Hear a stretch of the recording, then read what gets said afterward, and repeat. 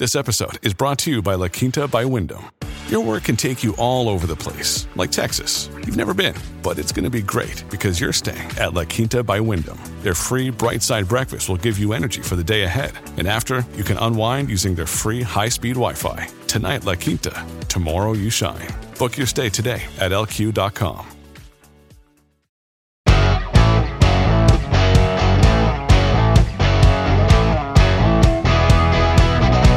Coming up on today's show, we're definitely seeing some added restrictions from different jurisdictions in our country and around the world as Omicron spreads.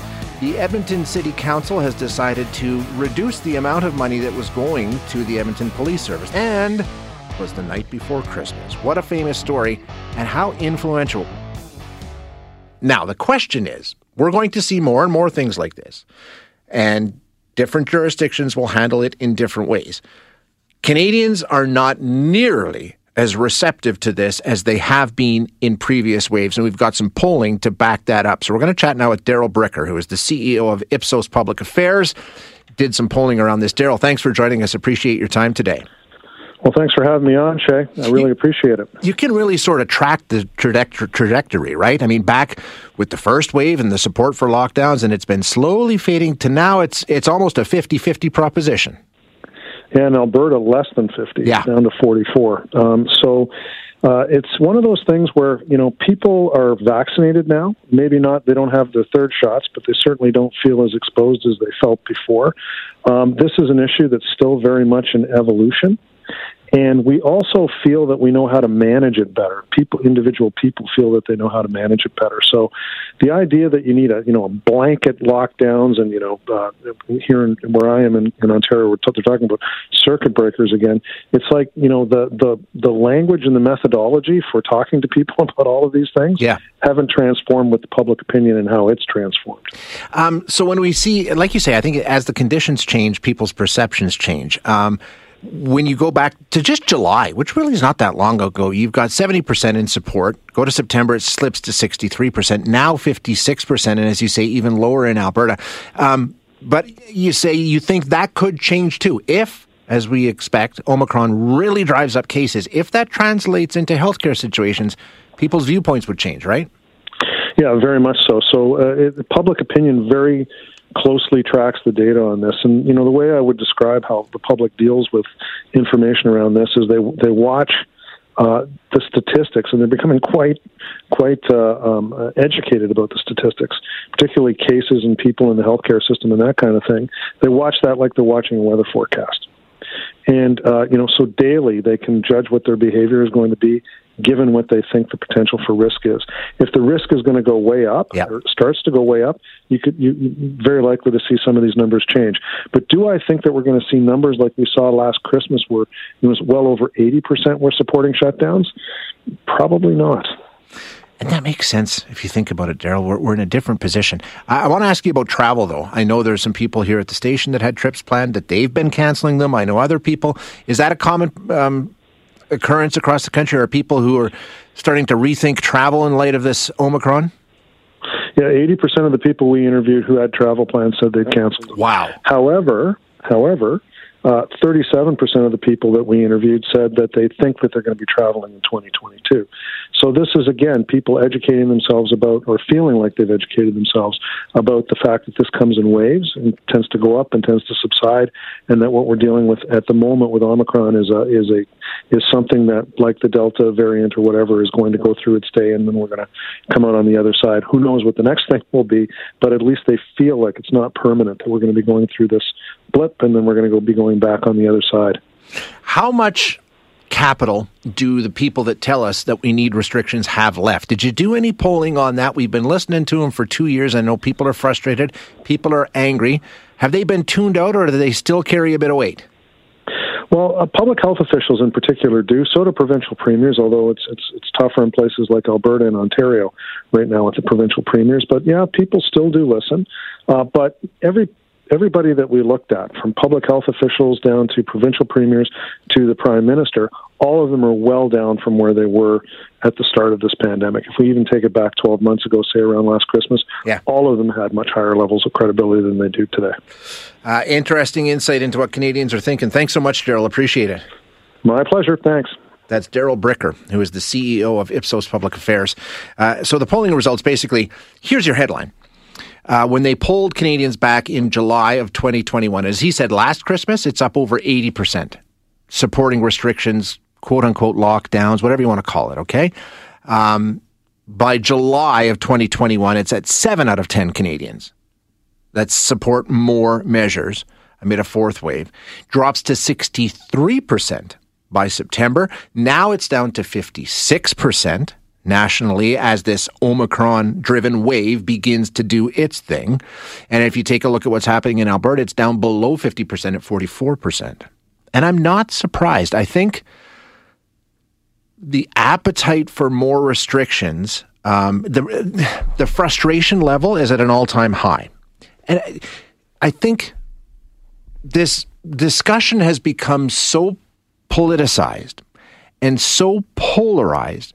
There is a group on either end of the spectrum that will yell and scream at you no matter what position you take, right? And I think there's a group where if I come on here and I say, you know what, let's just look at this for a second.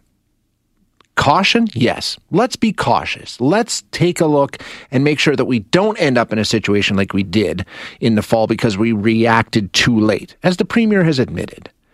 Opening up wasn't necessarily a bad thing, but we saw the signs and we didn't do anything until it was too late. So let's learn from that. Right now, our hospital system, our healthcare system is maxed because of trying to catch up and everything like that. But in terms of ICUs with COVID patients and everything like that, it's at a manageable level. So do we need, based on what we're seeing with Omicron, at this point to start bringing in restrictions like they're doing in Ontario and they're doing in Quebec and slashing capacities and things like that? I don't know. Some people will say, yes, we absolutely should be doing that. We need to react before it's too late. Other people will say, yeah, but it doesn't even cause severe illness. Let's not do anything yet. And as you see in the polling, it's shifted from the number of people saying, yes, do something, up around 80% a year ago to where we are now, 44% in the province of Alberta. So what's changed? Well, first of all, we're all vaccinated. There were no vaccines last Christmas. Now there is. And, like 85% or something like that of Alberta adults are vaccinated. That should change the metric, shouldn't it? You would think so. That was the key. So what about treatment protocols? We know there are treatment protocols. There are different things that can be done once you arrive in hospital. God forbid you do. And now we've got these oral anti-medicines that are still waiting approval. So we're in a different position. Shouldn't we consider reacting differently? Or are we just going to do the same thing again? I don't know why we would.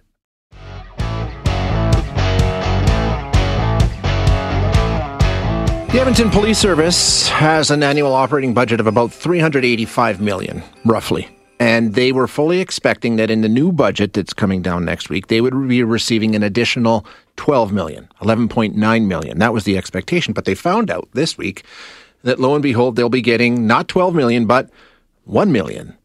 And $10.9 million will instead go to social agencies that will help out with things like mental health, homelessness, and incidents where police may not be the best response. Now, this has been talked about for some time with the horribly named defund the police, which will go down in history as the dumbest slogan anybody's ever come up with. But the thought of bringing other agencies into this and moving some of the things that police have been asked to respond to into other areas that may be better suited. The question is, though, is this the first step down that road for Alberta and Edmonton? And is it too much too soon? We're going to chat with Sarah Hamilton now, a councillor for the city of Edmonton. Sarah, thanks so much for your time. I appreciate you joining us. Thanks for having me. Now, you voted against this change or redirection of this kind of funding. Just give us your thinking, because originally it was $12 million essentially going to police and everybody was on board. And then we find out on Wednesday that it's $11 million is going to go somewhere else. Yes. So first of all, I want to clarify, I also sit on the police commission, but I'm not speaking today as a commissioner. I'm speaking today as a city councillor. And you're right, I did vote against this, but not on the principle that the police should get more money, on the principle that we need to give everyone more time, including ourselves, to get some of these programs up and running. So what I would have been in favor of is on a one-time basis, giving them the increase and then next year resetting it back to 2021 levels. But that wasn't the will of council. I'm really glad to hear you say that, and that sort of jives with my thinking. But I got some other questions for you here, because the chief of police, upon hearing this, said that, you know what, this is going to impact service delivery. Unfortunately, we have several communities that want more police presence. We have several communities wanting more traffic enforcement. People don't feel safe on the LRT. No matter what we do, this decision will have an impact. So is this... Are we robbing Peter to pay Paul, in a sense? Are we taking away from the police service some of the money they need to do the job that we need them to do? Well, I think what you hear in what the police chief is saying is that there's been demands for the police to do more in recent years. And what I think we've all agreed on, including the service, and we've heard from the commission as well, is that, the increased demands for mental health services are something that police shouldn't be in. But that does not mean that those calls don't still come into them, because ultimately, in the middle of the night, it's 1 or 2 a.m., there aren't currently the supports for other types of responders. So when someone calls 911, in the middle of the night, the police are the de facto responders to that, or the fire service, frankly. And so I think what we're hearing from the chief is that you're also, I want to clarify, I'm not hearing him say that public safety is at risk, because that would be severely concerning. But I am hearing that they're looking at those places where they've been asked to do more and the extra work, and they're going to have to make some tough choices. Yeah, absolutely. And I think, I've spoken with the chief of police and other chiefs of police here on the air who have said, yeah, you know what, we're doing a lot of things that aren't police work that we wish we didn't have to do. None of them are saying there's not other ways of doing this. The question, though, is, do we need to have some sort of a framework in place, a strategy and a transition set up before you just say, well, okay, we're going to take 11 million away from you and put it over here? What do we have in terms of these social agencies this money is redirected to? What kind of capacity do they have? What level of responsiveness are they at right now? Well, and I think that you're bringing up a very good point. The principle here isn't wrong. It's that we do need that framework in place. One of the concerns that's been raised by members of council as well is that we put a lot of money into social services sector, and there isn't a framework, there isn't a lot of accountability, and there isn't a governing body. So on the federal, provincial, and municipal scales, we're putting in money, and we're not collectively looking at those outcomes. And this isn't an issue where more money equals better outcomes, not in policing and not in social services. We need to be really strategic about where money goes and what kind of change we're trying to drive. And unfortunately, we don't have that framework in place right now. So I'm concerned that that money would sit there for a year before being deployed back into the community, and that we won't have any sort of forward movement on these issues for some time. What kind of work's being done around that framework that you and I mentioned, though? I mean, is that happening? It is, and we've seen some work at the provincial level, which a really big step is looking at shelter standards. We know that a lot of the issues have been driven by people not being able to access safe accommodation on an emergency basis because they want to stay with their partner who's a different sex, who because they have a companion animal that they want to stay with, because they would be required to abandon their property. So the province put together a task force on looking at shelter standards. I think that's an excellent first step. And council is starting to look at some of these metrics in advance of our big budget in the end of next year in 2022 that will govern the next 4 years. And I would venture to say that we need that in place to be able to make sustainable funding decisions from here on out. Sarah, thank you so much for your time. I know you're busy with budget deliberations ongoing. Thank you for taking a few minutes for us today. No problem. Thanks for having me. You bet. That's Sarah Hamilton, who is a city councillor in the city of Edmonton, and one of the councillors who voted against this shifting of funding away from the police. As I say, the expectation was they were going to get $11.9 million, and that's what the police service was expecting. But during a lengthy session on Wednesday, council decided, you'll get $1 million, and $10.9 million will be sent to other agencies. And I think, like the councillor says, there's a lot of support for that kind of initiative and that kind of rethinking and reevaluating the way that we handle policing in our cities.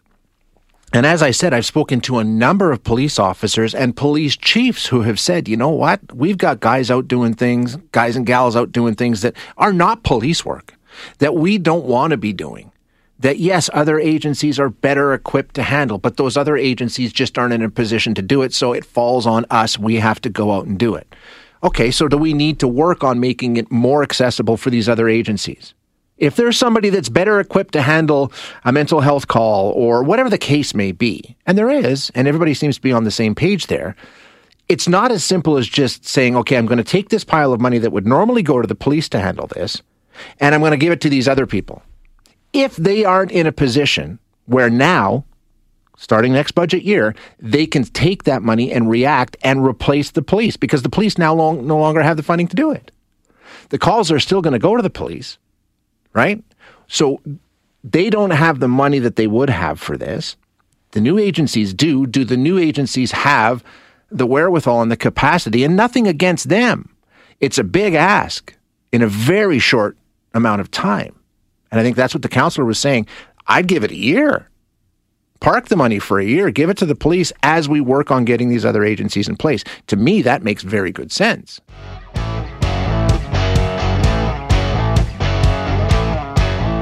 Think about Christmas literature, and I think there's two that we would all identify. Well, maybe three. If you consider The Grinch a great work of Christmas literature, and you probably should. You've got The Grinch by Dr. Seuss. You've got Dickens' Christmas Carol, right? Scrooge. And then you've got A Visit from St. Nicholas. You probably know it as 'Twas the Night Before Christmas, an all-time great Christmas piece of literature. We're going to talk about that one in particular with Melissa Chim, an adjunct professor and reference librarian with the General Theological Seminary. Melissa, thanks for joining us again. Always nice to chat. Oh, thank you so much for having me again. I'm excited to be here. Do you think those three would be the big three of Christmas literature? The Grinch, Christmas Carol, and 'Twas the Night Before Christmas? Oh, I think so. Absolutely. I think everyone recognizes those titles whenever you mention them. And when we take a look at how influential and formative these works of literature, especially A Visit from St. Nicholas or 'Twas the Night Before Christmas, it really established itself not only as a Christmas tradition, but building Christmas traditions going forward, what we actually see Christmas as being, right? Right, absolutely. The poem itself had such a huge impact on the way we see Santa, the image of Santa in the modern world. Because when you hear, that's where we hear about his belly shook like a bowl full of jelly, right? Exactly, yeah. So, the physical description of Santa, is that the first recorded instance of it? I always hear Coca-Cola was involved somehow. Oh, well, right. This is one of the first instances that we see Santa kind of as the precursor to the modern image of Santa that we see with the cartoonist Thomas Nast, and then, of course, later with Coca-Cola, too. This was the first instance of Santa being described as actually elf-like. He's meant in this poem to be quite small, so he's the size of an elf, but we see more of the familiar images, too, of his white beard, his jiggling belly that's a little bit bigger, his rosy cheeks. Those are all the main images when we think of Santa, and that's what comes forth in this poem. What about the reindeer in the sleigh? Did that come around, or was that around before this? That's a good question. This is one of the most. This was actually the first instance where we see this mention of reindeer. In previous iterations of Santa, especially in Germany. He does have companions. One of his companions that we kind of know of from the movies are Krampus, this half goat, half demon helper that helps him mete out punishments. But this in this poem, it's the first instance that we see this reindeer-led sleigh being mentioned. Interesting. Now, this I didn't realize this. I mean, I've always thought that we knew who wrote it, right? Clement C. Moore, right. We understood that. It's not. There's some debate over who actually wrote this poem? Yes, there is a debate. And so Clement C. Moore was actually a professor in the 19th century here at General. So if you asked anyone here who wrote the poem, we're going to say, oh, yes, of course, Moore wrote it. But there is a claim from the family of Henry Livingston, who was a poet from a well-known family back in the 1800s, who claim that he originally wrote the poem. We see some evidence saying that, he was reciting the poem to his children as early as 1804, and there was a manuscript that traveled from New York to Wisconsin that was lost in a fire, and his grandson actually spent about 30 years accumulating this evidence, and all of his papers are actually available at the New York Historical Society. It's pretty amazing. Now, I had no idea, but we know that he wrote another one called The Night After Christmas, right? That one there's no debate about. I didn't even know this one existed. Yes, it's a very rare poem. We have a copy of it in our special collections. The date Moore died in 1863, and our copy of the poem is around 1873. So about a decade after he died. And it's in a small pamphlet, and it's right alongside to The Night Before Christmas. And you see a lot of parallels with this doctor who comes in to treat the children who overdosed a little bit on too many sugar plums. And this doctor is described as being rosy-cheeked and jolly. So some similarities to Santa, too. Amazing. Great stuff. Melissa, thanks so much for your time today. I really appreciate you joining us. Oh, thank you so much for having me. Merry Christmas. Merry Christmas to you, too. Thank you. That's Melissa Chim, who is an adjunct professor and reference librarian with the General Theological Seminary, which I believe is in New York City. Thanks for listening today. To hear any of our other interviews, you can find them wherever you find your favorite podcasts. And if you like what you hear, don't forget to rate and review us.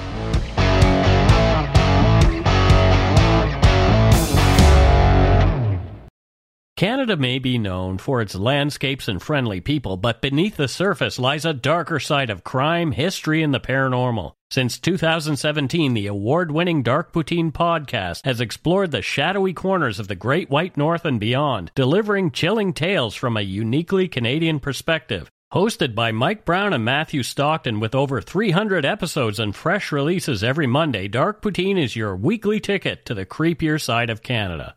Listen to Dark Poutine on Apple, Spotify, Amazon Music, or wherever you get your podcasts.